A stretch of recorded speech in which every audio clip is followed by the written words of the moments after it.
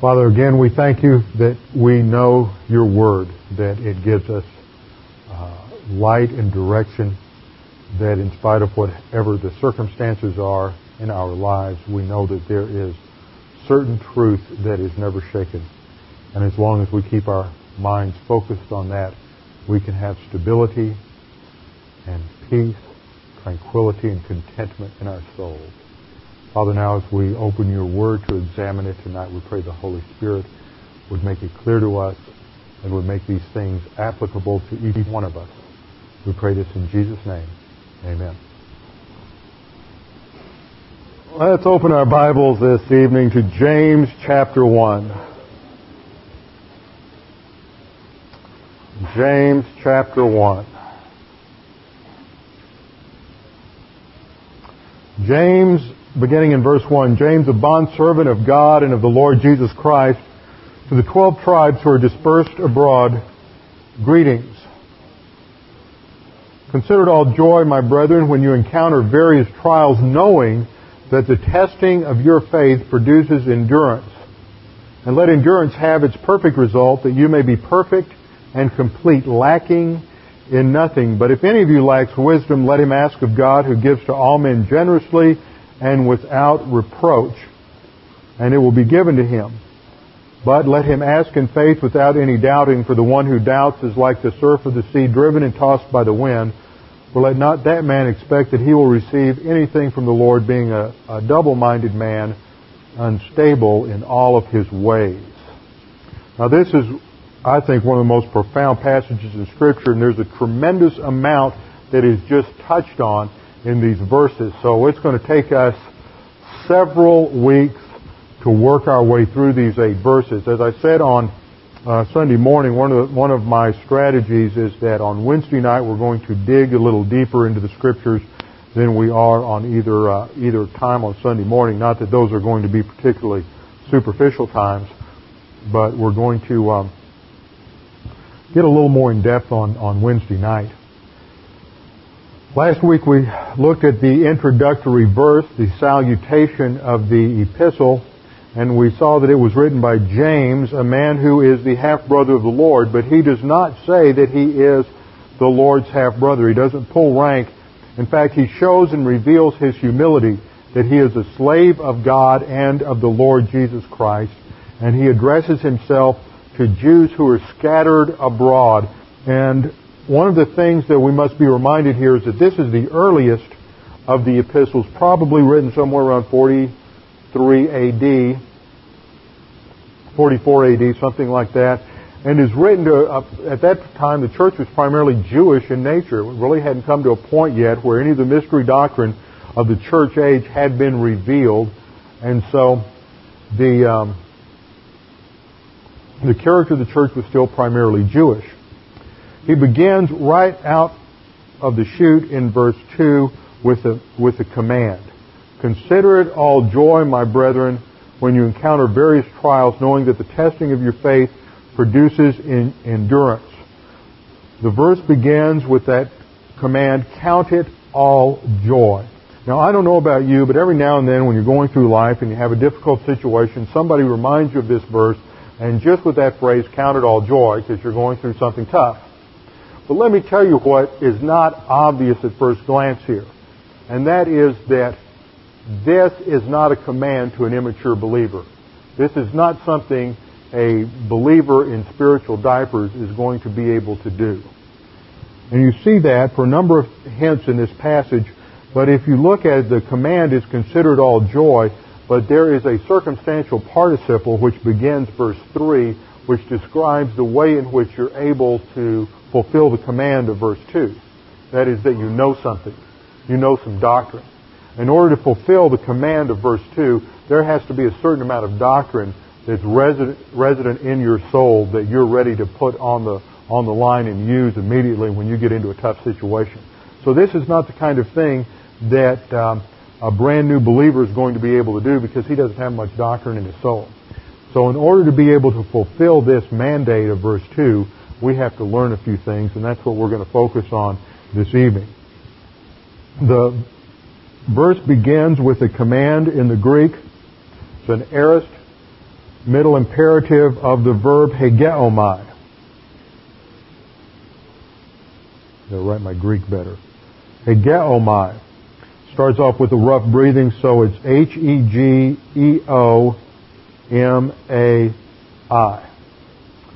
Now, one of the first things we always have to do when we study the Word is to exegete through the verse or verses that we're going to be looking at. That means we're going to take it apart grammatically and syntactically. Grammar has to do with each individual word and what its part of speech is, what kind of verb it is, what kind of noun it is. Syntax has to do with the relationship of the nouns and verbs together and the clauses, because these are very important. A lot of people sometimes get the idea we don't want to get into that kind of detail, but Jesus based several of his arguments, even on his deity, on very sophisticated, simple grammatical points. So we are given that example, and we can do the same. Now, hegeomai means to lead, to think, to consider, to regard, and to esteem. This is one of several Greek synonyms that are used for thought, for the activity of the mentality of the soul. And what's important in times of adversity, in times of testing, is thought, not emotion. What matters is what you think, not how you feel in that situation. We live in an age today that's been shaped so much by the thinking of Freud and psychotherapy that the average person on the street is so Freudian in his thinking and in his responses, but he's never heard of Freud. And the same is true for all of us. In fact, Bruce Shelley, who's a professor of church history at Denver Seminary, and his historians tend to periodize things. In other words, they'll say from this year to this year, and they'll put a label on it. And the post-1960 period is called the therapeutic age, because that is one of the primary characterizations of our era, is we're focused on the self, on psychotherapy and on counseling, and we're very self-absorbed in our culture. So the emphasis in a therapeutic age is to place the emphasis on feeling. Not what you think about a situation, but on how do you feel about your situation. I should have used that joke I got the other day in email, the one about arithmetic, how arithmetic was taught, how algebra or math was taught in the 50s and the 60s and the 70s. And by the time you get to the 90s, this whole thing originally starts off with, I think it was a logging problem that had to do with they made so much, it cost them so much money to log a certain number of acres, and so how much profit they made after they sold off the logs. They made X amount of dollars. How much profit was it? And by the time it gets to the 90s, it's Jim has a logging operation. How do you feel about that? He logged 500 acres a month last year. How does that make you feel? And he made this much money, and how does that make you feel? So it all comes down to subjectivism. So under emotion, the issue so often is just the avoidance of responsibility in any kind of crisis or test, and to focus on irresponsibility. So the opposite is true of Scripture. The command here, when you encounter various trials, is to think about things. It's to disengage the emotions and to put the emphasis on thinking. In fact, this verb hegeomai has a background in accounting, and it has to do with adding up the figures and coming to a conclusion. So when you hit a situation in life, when you're encountering difficulty and adversity, you're to add it up, and the result is a certain mental attitude. Now, when we look at a verb, any verb in Greek, it's going to have a tense, a mood, and a voice. And all of this is relevant. The tense here is aorist. It's an aorist imperative. And that basically means that the aorist tense looks at the entire action. It's sort of a summary command. Do this. It's not looking at it in terms of time. It's not looking at it in terms of start doing something you're not doing. It's not looking at something in terms of continuation like the present tense, continue to do this. It's just simply issuing a summary command to do this. This should always characterize your life and your thinking. In terms of the voice, it's middle passive in form, but in Greek they call it a deponent verb because in the development of the language the active form died out, so it's a middle or passive form, but it still has an active meaning. And in an active verb, the subject of the verb performs the action. For example, you have a sentence, John hit the ball. Hit is an active verb. The subject performs the action. The subject of the sentence is John. A little basic grammar for those of you who might have forgotten some of these things since 4th or 5th grade or whenever you last went over it. In an active verb, the subject performs the action. So the point here is that you, the believer, are the only one who can perform this action. No one else can do it for you. It's an emphasis on your volitional choice, that if you are going to consider it joy, if you are going to share the happiness of God, then that is your volition. It's a volitional decision. Happiness is not based on circumstances, but on your mental attitude, which is determined by whatever doctrine you have in your soul. So that tells us three basic principles just to remember. Principle number one, to the degree that you base your happiness on people, circumstances, or events, to that degree you are a slave to those people, circumstances, or events.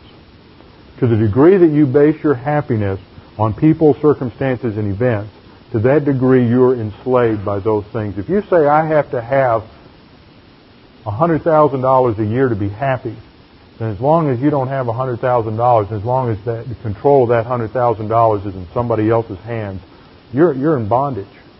You will never be happy. You're saying your emotions are totally dependent on somebody else and something else that's outside of your control.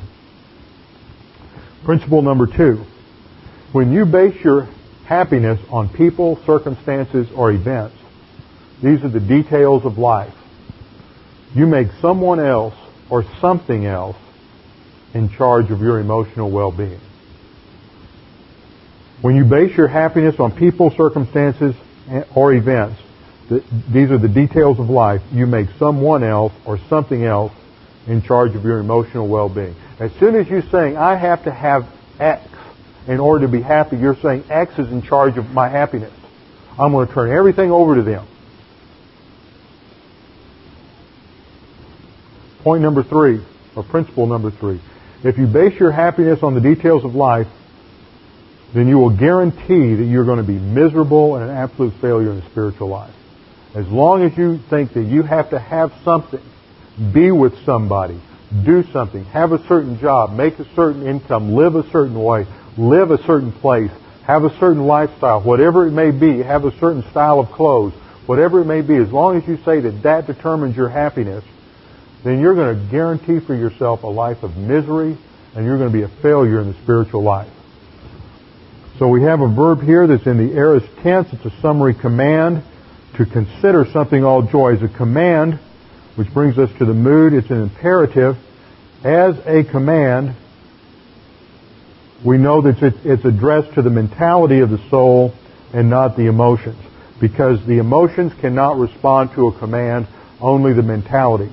So this is the very first imperative in the epistle. We come right out of the salutation and straight into a mandate. Imperatives are commands. Sometimes it might be an imperative of request. Sometimes it might be an imperative of suggestion, something like that, but not here. This is not an option. This is a mandate related to the operation of the plan of God in your life and something that's necessary for your spiritual life. If you can't get a handle on this principle, you will never grow as a believer. You've got to get a handle on this, because the first time you start encountering any kind of difficulty in the Christian life, and don't you just hate it when you say, people, you want to have all the problems in your life solved, then you need to be a believer. Let me tell you, if you want to have all the problems in life, that's when you become a believer. Because as soon as you become a believer, you enter the angelic conflict. And in the church age, we're in the intensified stage of the angelic conflict, and you just get a big target on your back. And Satan is just looking for you to try to knock you off your horse and get you completely distracted from living the spiritual life. So these imperatives are vital if you're going to grow to spiritual maturity. Failure to implement divine mandates means that at that moment, as soon as you fail to do this, you're outside the plan of God. You're living in carnality, and the sin nature is in control of your life. Recovery is possible, though. Just because you blow at one time doesn't mean you can't immediately get up and start moving again. Recovery is possible. It's using 1 John 1:9. You immediately turn to God, admit your sin, and move on.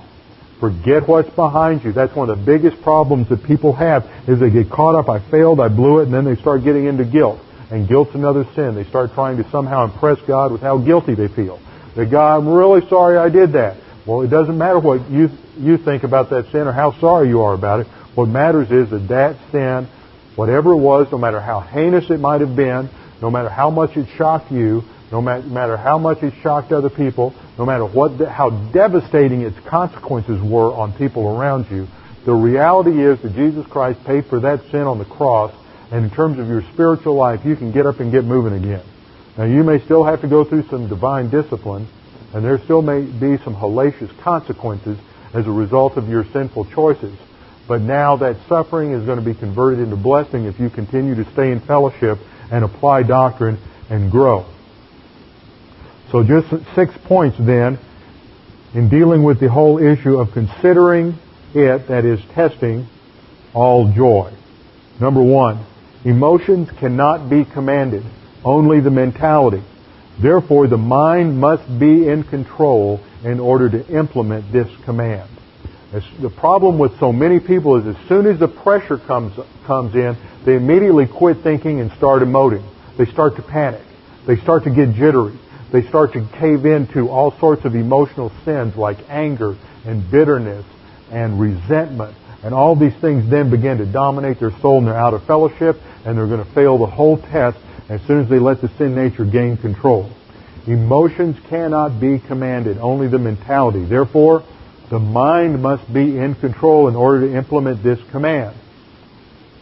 Secondly, if you get into a test or adversity, you can respond one of 2 ways. You have an option. It's your choice.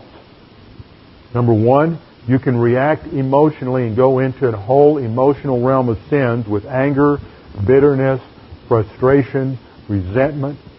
Or you can just push the panic button, or you can respond by applying the doctrine that's in your soul. You got 2 choices. A reaction with emotional sin, or apply doctrine. Any test gives you those same 2 options. Point number 3. When you react emotionally, you're being subjective. As soon as you react emotionally, your focus is on me. You start whining and mewing about how terrible it is and how bad the situation is and why me, and you deserve more, and the focus is self-absorption. And as soon as you get into self-absorption, you're immediately into some form of arrogance. And arrogance can be incredibly subtle. But as soon as you get into arrogance, you're just greasing the skids for a downhill slide into deeper and deeper carnality. When you react emotionally, you're being subjective, you're focusing on self, and you're letting circumstances control you. You're saying, my happiness and my stability is all dependent upon my circumstance. And now my circumstances aren't the way I want them to be, so I'm going to whine and cry about it.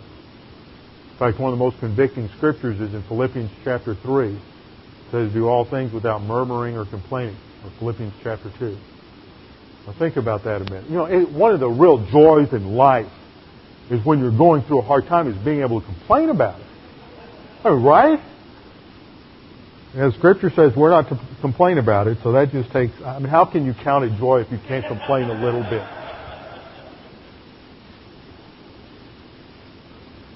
When you react emotionally, you're being subjective, you're focusing on yourself, and letting the circumstances control you. As long as you're being emotional, you're not going to be able to think. You cannot be objective, and you cannot apply doctrine. 4, when you react to adversity with emotion, that means the sin nature is in control, and you're beginning down the path to spiritual failure. When you react to adversity with emotion, the sin nature is immediately in control, and you're beginning to go down the path to spiritual failure. 5. The only solution to gain control of the emotions is through Bible doctrine. Now that doesn't mean that when you go out there and you get involved in some kind of a test, like somebody kicking you in the shin, that you're not going to respond with some kind of an emotion. We're not robots. We have emotion. Emotions are the responders of our soul. But it's whether or not you choose to respond and give in to emotional sinning that's the issue. If I walked out there and kicked Jim in the shin, he's going to hurt. Well, you go through certain kinds of trials, you're going to hurt. You're going to have that emotional response, but you don't give in to the anger. You don't give in to the resentment, to the bitterness. You go down the path of carnality. The only solution to gain control of the emotions when you hit that crisis is to start thinking on the basis of doctrine. As soon as you start thinking on doctrine, objectivity is going to be restored, your emotions are going to begin to be stabilized, and you can move forward towards success in the Christian life and handling that test in a way that glorifies God. 6. The imperative mood here means that the issue is your volition. See, that's not a message people want to hear today. The message people want to hear today is it's the environment's fault. It's circumstances. It's my parents. It's the boss at work. It's just the system. But what Scripture says, it's not the system. It's not your boss at work. It's not your parents. It's you. It's how you respond, how you choose to respond to whatever circumstances come your way. The imperative mood here emphasizes volition as the issue, not environment. In fact, that's one of the key principles that's going to be demonstrated in the millennium. There's going to be perfect environment on the earth with a perfect government, perfect administration, and perfect ruler. And people are going to be born with sin natures, and they're going to choose to sin and choose to rebel against the Lord Jesus Christ, who's going to be ruling and reigning personally from the throne of David in Jerusalem during that time, and they're just going to be miserable failures because of their volition. And that's just once again going to emphasize that environment has nothing to do with it. Adam and Eve were in perfect environment in the Garden of Eden, and yet they chose to sin. Why are we in the mess we're in? Because of volition. The issue is not environment. It never has been environment. It's always been individual volition. And as long as we live in a country that continues to run around trying to change environment to resolve problems, we're always going to be facing failures. The issue is personal responsibility and personal volition. So the main clause here begins, consider, count, think it all joy, my brethren. Now before we go on in the rest of this verse, we have to connect the main verb, hegeomai, with the participle in verse 3. How can we count it joy? Verse 3. We know something. Knowing is gnosko. It is the present active participle of the Greek verb gnosko, which is Ginosko.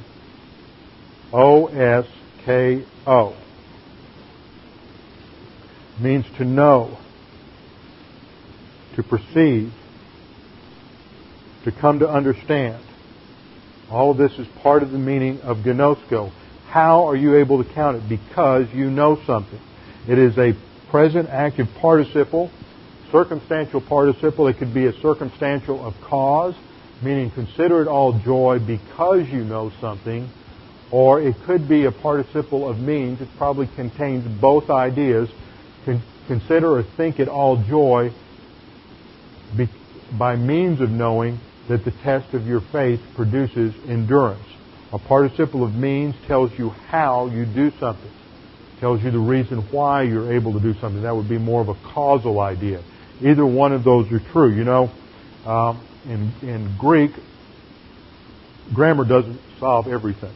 Now, a lot of people get the impression that if you go to seminary, you take Greek, and you learn Greek, and you start reading the New Testament in Greek, it's just going to resolve all the problems, all the theological difficulties. And most first-year Greek students are disabused of that very rapidly. When you come to a clause like this and you have a circumstantial participle, there's about 10 different nuances to a circumstantial participle. And you, the interpreter, have to look at that as a pastor-teacher and decide what it is. And sometimes, a word or a phrase is used and it contains 3 or 4 different ideas. So here we have one that it could be causal or it could be means, but both are true. How do you consider it all joy? Because you know something. How do you consider it all joy? By means of knowing that the testing of your faith produces endurance. What's the bottom line? The bottom line is you're able to fulfill the command because of doctrine in your soul. You know a certain amount of doctrine, and specifically in this case, you know something about the doctrine of suffering. You know something about the role that God has for suffering in the believer's life. So the believer is able to face suffering because he has doctrine in his soul. He knows something, and what he knows is encapsulated in that next phrase. He knows that the testing of your faith, and this word for testing is dokimazo, which has to do with positive evaluation. It's not testing to find out what you don't know. It's testing to show the quality of what you do know. So as you learn doctrine and as you begin to grow, God the Father is going to bring testing into your life in order to give you the opportunity to apply that doctrine so that you can then grow. It's going to speed up that growth process. So every time you get into a test, you look at it as an opportunity to accelerate your spiritual growth. Now, doesn't that give you a great cause for joy? Knowing that the testing of your faith produces endurance, persistence, perseverance in the spiritual life. Going to Bible class when you'd rather stay home and watch TV just because you're tired. Going to Bible class because you would rather work a little longer to get the job done. Going to Bible class because or staying home from going to Bible class instead of taking your kids to sports or to music or something because that's good for them. And those are good things, but the issue is persistence in what you know to be most valuable. And sometimes it's not a choice between something that's good and something that's bad. It's a choice between something that's good and something that's better, and where your priorities are. And a priority for the believer is that I can't make it through life without doctrine. So I have to be there every single time the doors are open so I can get doctrine. And it's not just an academic game. That's what we're going to learn in the rest of this chapter. It is, I'm there to learn doctrine, to transform my soul so that whatever happens, I can handle it in a way that glorifies God and builds strength into my soul so that I can endure it and show and have true stability and joy. Because the option is clear down in verse 8. You're either handling it with doctrine where you're stable, or the result is you're a double-minded man, unstable in all your ways. Not just some of them, but all of them. The choice is clear. It's either handle it with what's in your soul with doctrine and have stability, or handle it emotionally and be unstable. There's no third option. Now let's go back to verse 2 and complete the exegesis of that verse before we get too far afield. Count it all joy, my brethren. Now here we get to a technical phrase for believers right here. My brethren. We are all brothers in Christ because we're all members of the royal family of God. Now some people get the crazy notion that if you're a human being, you're a child of God. I don't know where they get that crazy idea. It's part of liberal theology. But in John chapter 8, when Jesus is confronting the Pharisees, he says, you're of your father the devil. John 1:12 says, but as many as received him, to them, those who received him, those who accept Christ as their Savior by faith alone in Christ alone, but as many as received him, to them he gave the power to be called the sons of God. Only when you put your faith and trust in Jesus Christ are you immediately adopted into the family of God. And you become a son, a teknon. You become a son of God. And as a son, a huios, also you have tremendous number of blessings and assets that belong to you as a child of God. And every single one of us then are in the family of God. And you can't lose that. Once you're in the family of God, God doesn't kick you out. Once you're in that family, nothing you do can ever change that. Because you're not the one who performed the adoption. God is. The moment you trust in Christ as your Savior, you're adopted into the royal family. You become spiritual aristocracy. spiritual aristocracy. You are a royal priesthood. You become a member of the royal family of God. And so the phrase, my brethren, tells us that James is addressing this epistle to fellow believers. So the issues that are going to be covered in this epistle are not issues related to becoming a believer, but issues related to the spiritual life.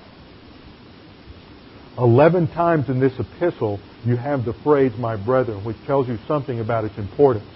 In 1:2 here, in 1:16, 1:19, 2:1, 2:5, 2:14, 3:1, 3:10, 3:12, 5:12, and 5:19, James uses the phrase, my brethren.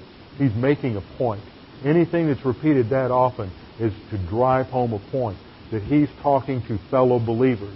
And that's going to be crucial for interpreting this book. This is one of the most important books for addressing the whole issue of the gospel, that we are justified by faith alone in Christ alone. And when we get into chapter 2 and deal with that whole issue about faith and works, we're going to deal with some very intricate, tough issues. And they are some of the most important issues related to the gospel today, and understanding faith and justification by faith alone, and the whole Lordship salvation controversy and the issue with free grace and everything that goes with it. Today I got some email from George Meisinger. George is the founder of a Schaeffer Theological Seminary out in Southern California. And in fact, he's going to be here Labor Day for a conference over at North Stonington. And I'm hoping that we're going to be able to work some things out to where we can avail ourselves of that conference as well. I don't know why we should be in competition with one another over things like this. I think we ought to benefit one another in our ministries. I mean, there aren't that many churches out there that we can say that we have something in common with. And so I'm a firm believer in cooperation and benefiting and having a little blessing by association between congregations that are like-minded. But George is going to be here, and this was a letter addressed to a group of doctrinal pastors that were meeting in Spokane, Washington recently for a conference. I don't know, just a small pastors' conference. There apparently were several men who normally make it and couldn't be there. But the point was that the Lordship salvation doctrine is just making inroads everywhere, and is getting into all kinds of churches. And Glenn Carnegie mentioned 2 doctrinal churches he knew of that in the last several years that Lordship salvation had just come in through the back door, and before they knew it, they've got a pastor in the pulpit who's teaching Lordship salvation. And it's being promoted by John MacArthur and his seminary, a master's seminary out in Southern California. And these guys are just energetic, and they're going all over the country, and they're going into churches, and they're getting on the radio. And somebody once commented here that there wasn't any Christian radio up here. What a tragedy that was. And I just said, praise God. Because the garbage that's on Christian radio today, you don't want people getting. I mean, 99% of the airwaves in this country are controlled by the charismatics. And almost all the other 1% are controlled by the Lordship crowd. So why do you want people listening to Christian radio? It's all false doctrine. You know, it's better to deal with people and not have to unlearn all that garbage and just teach them the truth than to have them constantly being infiltrated by all this garbage that's dominating everything today, especially screwing up salvation. And we're going to see in Galatians that this is one of the greatest tragedies that anybody can get involved in. And Paul says they ought to be cursed and rot in hell for distorting the gospel. So we have to get into this whole issue of Lordship salvation in the second chapter, and it's just crucial. Anyway, George's letter was that to the point that those of us in doctrinal churches need to have a vision for training pastors, because we're not doing it. We're not passing the baton, and we need to have a good, strong seminary. We used to have one at Dallas, and we don't have that at Dallas anymore. Dallas has caved into Lordship salvation. They've caved into all kinds of other pressures and psychotherapy and everything else, the church growth movement and all kinds of things that have compromised their historical stance on dispensationalism and free grace. And we need a seminary that will train men for the pulpit ministry. You know the difficulty you had finding anybody who could come in and maintain. And this is going on again and again and again. I hear from people time and time again that there just aren't men out there who have a vision for a good, solid doctrinal teaching ministry. So we need to find that out, and we also need to, I think, find out what we can do in whatever way we can, prayer support at the very least, Schaeffer Seminary. But that's crucial if the truth is going to survive. So James addresses this to fellow believers, to my brothers, my brethren, and then he says, consider it all joy, my brethren, when you encounter various trials. Now the phrase when is the Greek verb hotan. Hotan. And that is a temporal particle. Whenever. Indicating that this can happen any time, probably when you least expect it, you're going to encounter some kind of a trial. Whenever you do. It's totally, one day you may, one day you will. Whenever you encounter. Trials come at any time. It never matters when it happens. It's usually a surprise, and it's usually the last thing we want to happen at that time. In this life, you must remember that you cannot escape suffering and adversity. A lot of people think, well, if you're a believer, you're not going to have any problem. In this life, you can't escape it. Job 5:7 says, for man is born for trouble as sparks fly upward. In Job 14:1, Job says, man who is born of woman is few of days and full of trouble. We can't avoid it. Verb here, when you encounter, is peripipto, and the aorist active subjunctive, and it means to encounter, to fall into, or run into. And the subjunctive voice emphasizes its potentiality. It could happen at any moment. Whenever you fall into, whenever you run into, whenever you come up against a variety of trials. And this is the Greek word poikilos. Poikilos is sort of an onomatopoeic word, poikilos. And it's where we get the English word, let me see, Poikilos, where we get the English for polka dot. It means a variety, a diversity, a whole range, a variety of kinds. In life we face all kinds of trials, large trials, small trials. They last a short time, they last a long time. Some of the trials we face are simple, some are complex. But in life we face all kinds of trials or tests. And these tests are there to demonstrate what's in our soul. So in order to do this, we have to know some things, and we have to understand the biblical doctrine of suffering. So I want to give you 6 points of introduction to why believers suffer. Now this is just introduction. We've got a long way to go, and we may not get out of this for 2 or 3 weeks, but I think this is some of the most important doctrine that you can get a hold of that's going to transform your life in handling trial. Okay, introduction to suffering. Number 1, there are different categories of suffering. Terminology we use, we talk about deserved suffering and undeserved suffering. We talk about suffering for blessing and suffering for cursing. That's the terminology. Deserved suffering, undeserved suffering, suffering for blessing, suffering for cursing. Point number 2, deserved suffering. Why is there deserved suffering? We suffer because we're sinners and we make bad decisions. That's called the law of volitional responsibility. We reap what we sow. We suffer because we're sinners and we make bad decisions from a position of weakness. As long as we have a sin nature, we're going to make bad decisions from a position of weakness, and the result of that is we're going to suffer. God has built into the whole system of the universe not only physical laws, but moral laws and spiritual laws.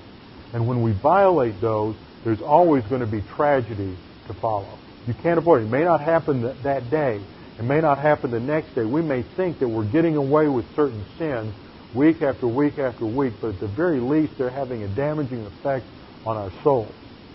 As we take in the Word, that we recover from that, But over and over and over again, as we allow ourselves to get into carnality, it has its damaging effect on our souls, and there's always this cause and effect relationship between the bad decisions we make and the bad things we go with. The law of volitional responsibility, whatsoever a man sows, this he also reaps, as well as the law of divine discipline. Not only does God let bad things happen to us because we do stupid things and sinful things, but then God also disciplines us on top of that at times. So we have deserved suffering because we sin and we suffer the consequences, and number two, because we sin and God disciplines us.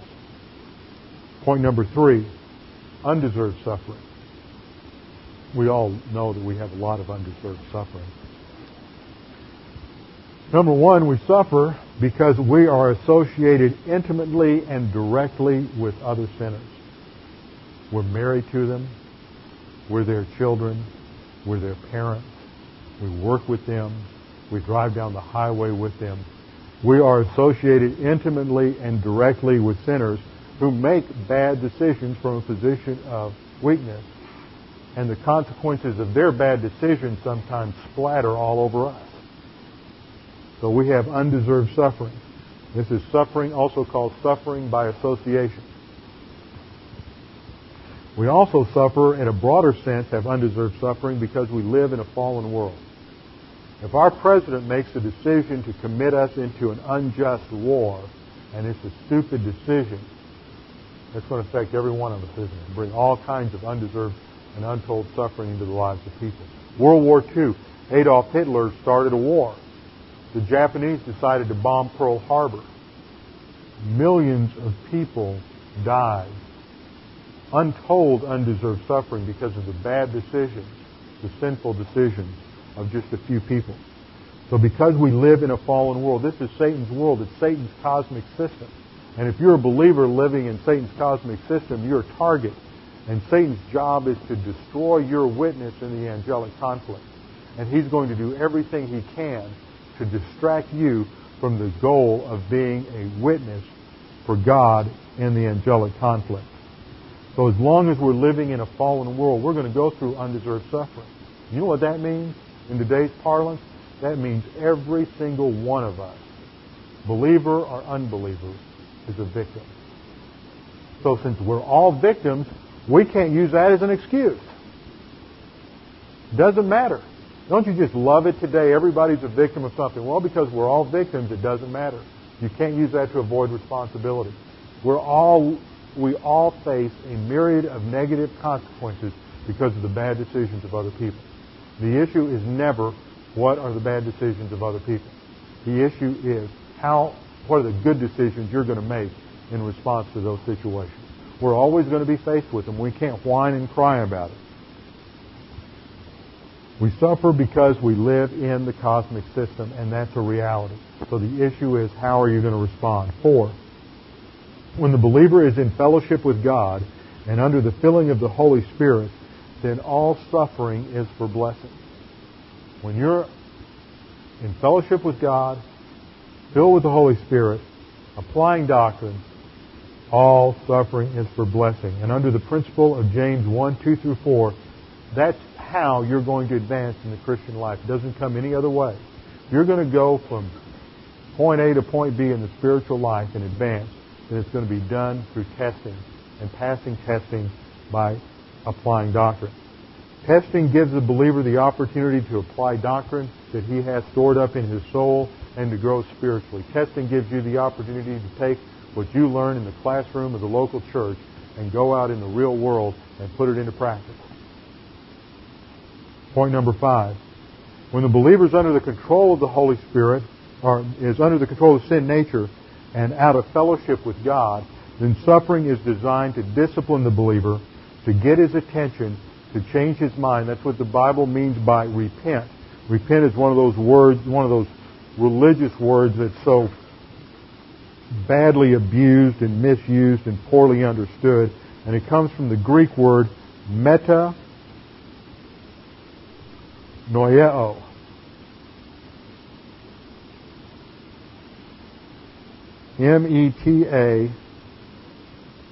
N-O-I-E-O.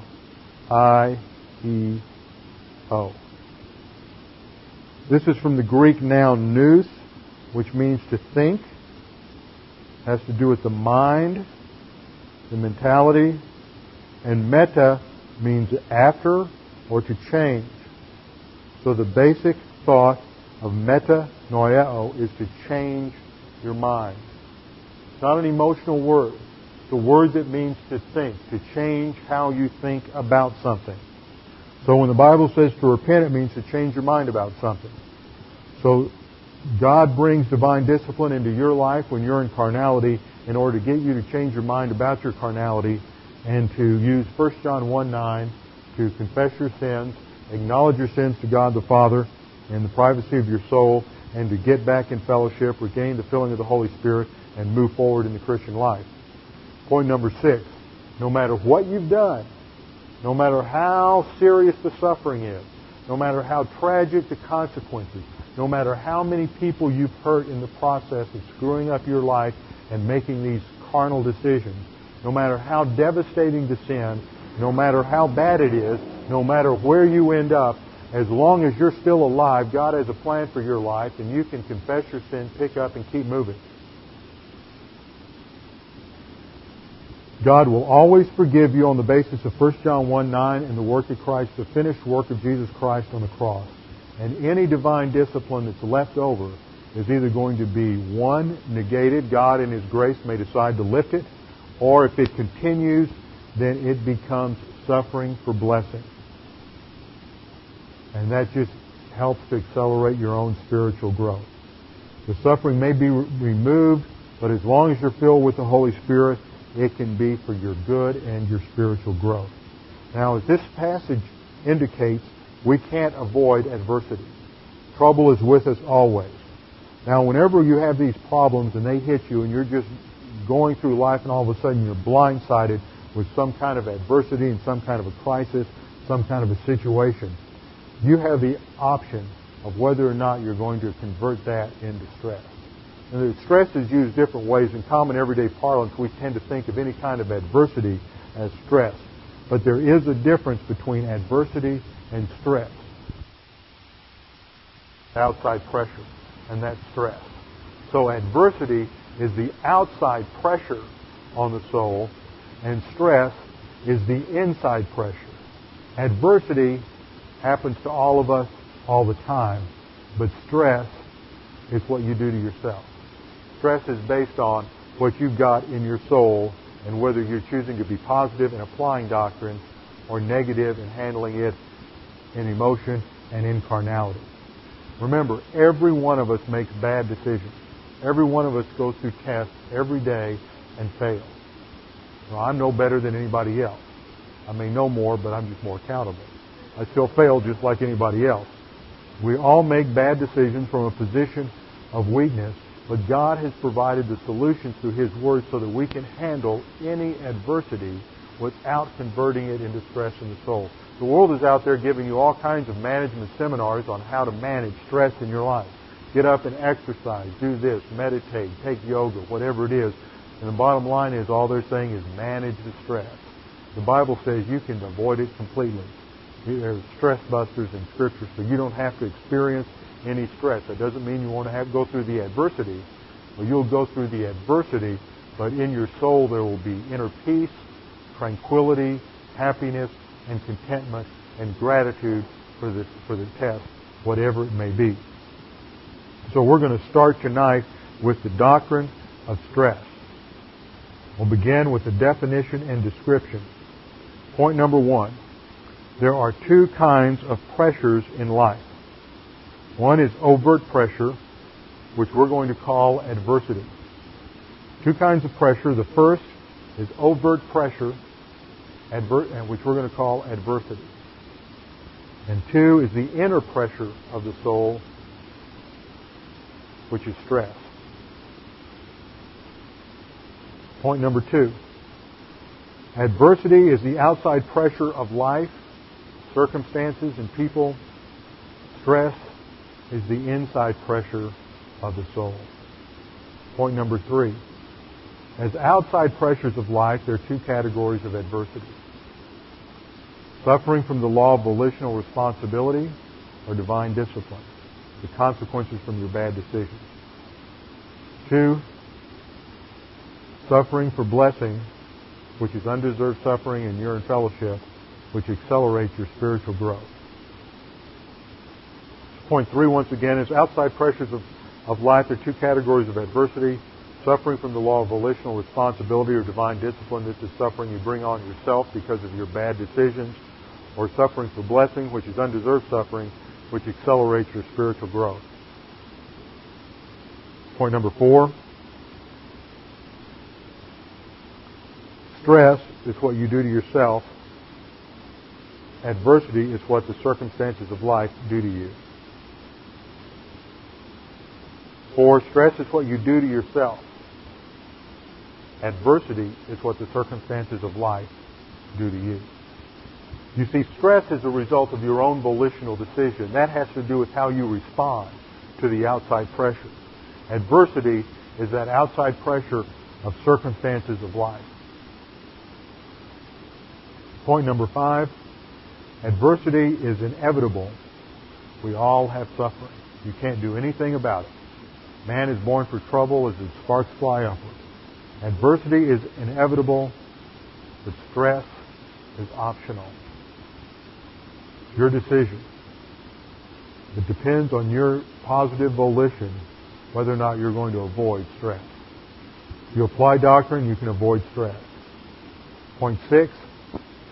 Stress in the soul always results in sin nature control of the soul. Stress in the soul always results in sin nature control in your life. When you decide to respond wrongly, negatively to that outside pressure, immediately you're trying to solve your problems yourself. Sin nature gains control, and you begin to make bad decisions from a position of weakness. A position of weakness is defined as the sin nature being in control of your life. So stress then causes carnality first of all, and if you continue backsliding, you can then go into moral or immoral degeneracy. I don't know if those are new terms to you, but there are a lot of people who get involved in moral degeneracy. The self-righteous Pharisees were involved in all kinds of morality, but they were as degenerate as they come. They were their father, the devil. Moral and immoral degeneracy, which completely destroys any capacity for life, love, and happiness. Stress will destroy any inner spiritual strength that you have in your soul. It will just eat away at your soul from the inside like termites. And before long, whatever spiritual advance you've made, you'll begin to regress. You'll begin to go backwards, and your spiritual life will be destroyed. Eventually, you'll just be an absolute failure in the spiritual life and maybe even be taken out under the sin unto death. Point number 7. Stress perpetuated in the soul means failure to glorify God and failure in the Christian life. Stress perpetuated in the soul means a failure to glorify God and a failure in the Christian life. Now, you won't lose your salvation. Once you put your faith and trust in Jesus Christ as your Savior, you can never lose that. You don't do anything to earn your salvation, so you don't do anything to keep it. We are kept in the hand of God. Jesus says, once you're in His hand, nothing can pluck you out of His hand. We're secure because God holds us secure. We're not secure because of what we do. Our salvation is never dependent on what we do. But when we cave into stress and the sin nature control the life, and we stay there, then we can become a failure in the Christian life. We're going to stop there with the first 8 points, and we'll pick this up. I have 2 or 3 more points, but it's going to take some time to develop those, so we'll get into that next Wednesday night. Bow our heads and close in prayer.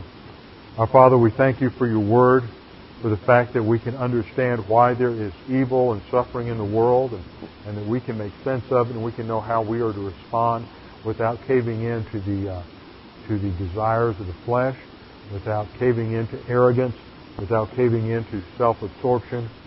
Father, we thank You that You have given us Your Word that informs us as to these things and how we can have perfect peace, inner tranquility, and contentment, no matter how the storms of life rage around us. So, Father, as we go throughout this week and as we face trials and tests, I pray that the Holy Spirit would remind us of these principles. We pray this in the name of our Lord and Savior, Jesus Christ. Amen.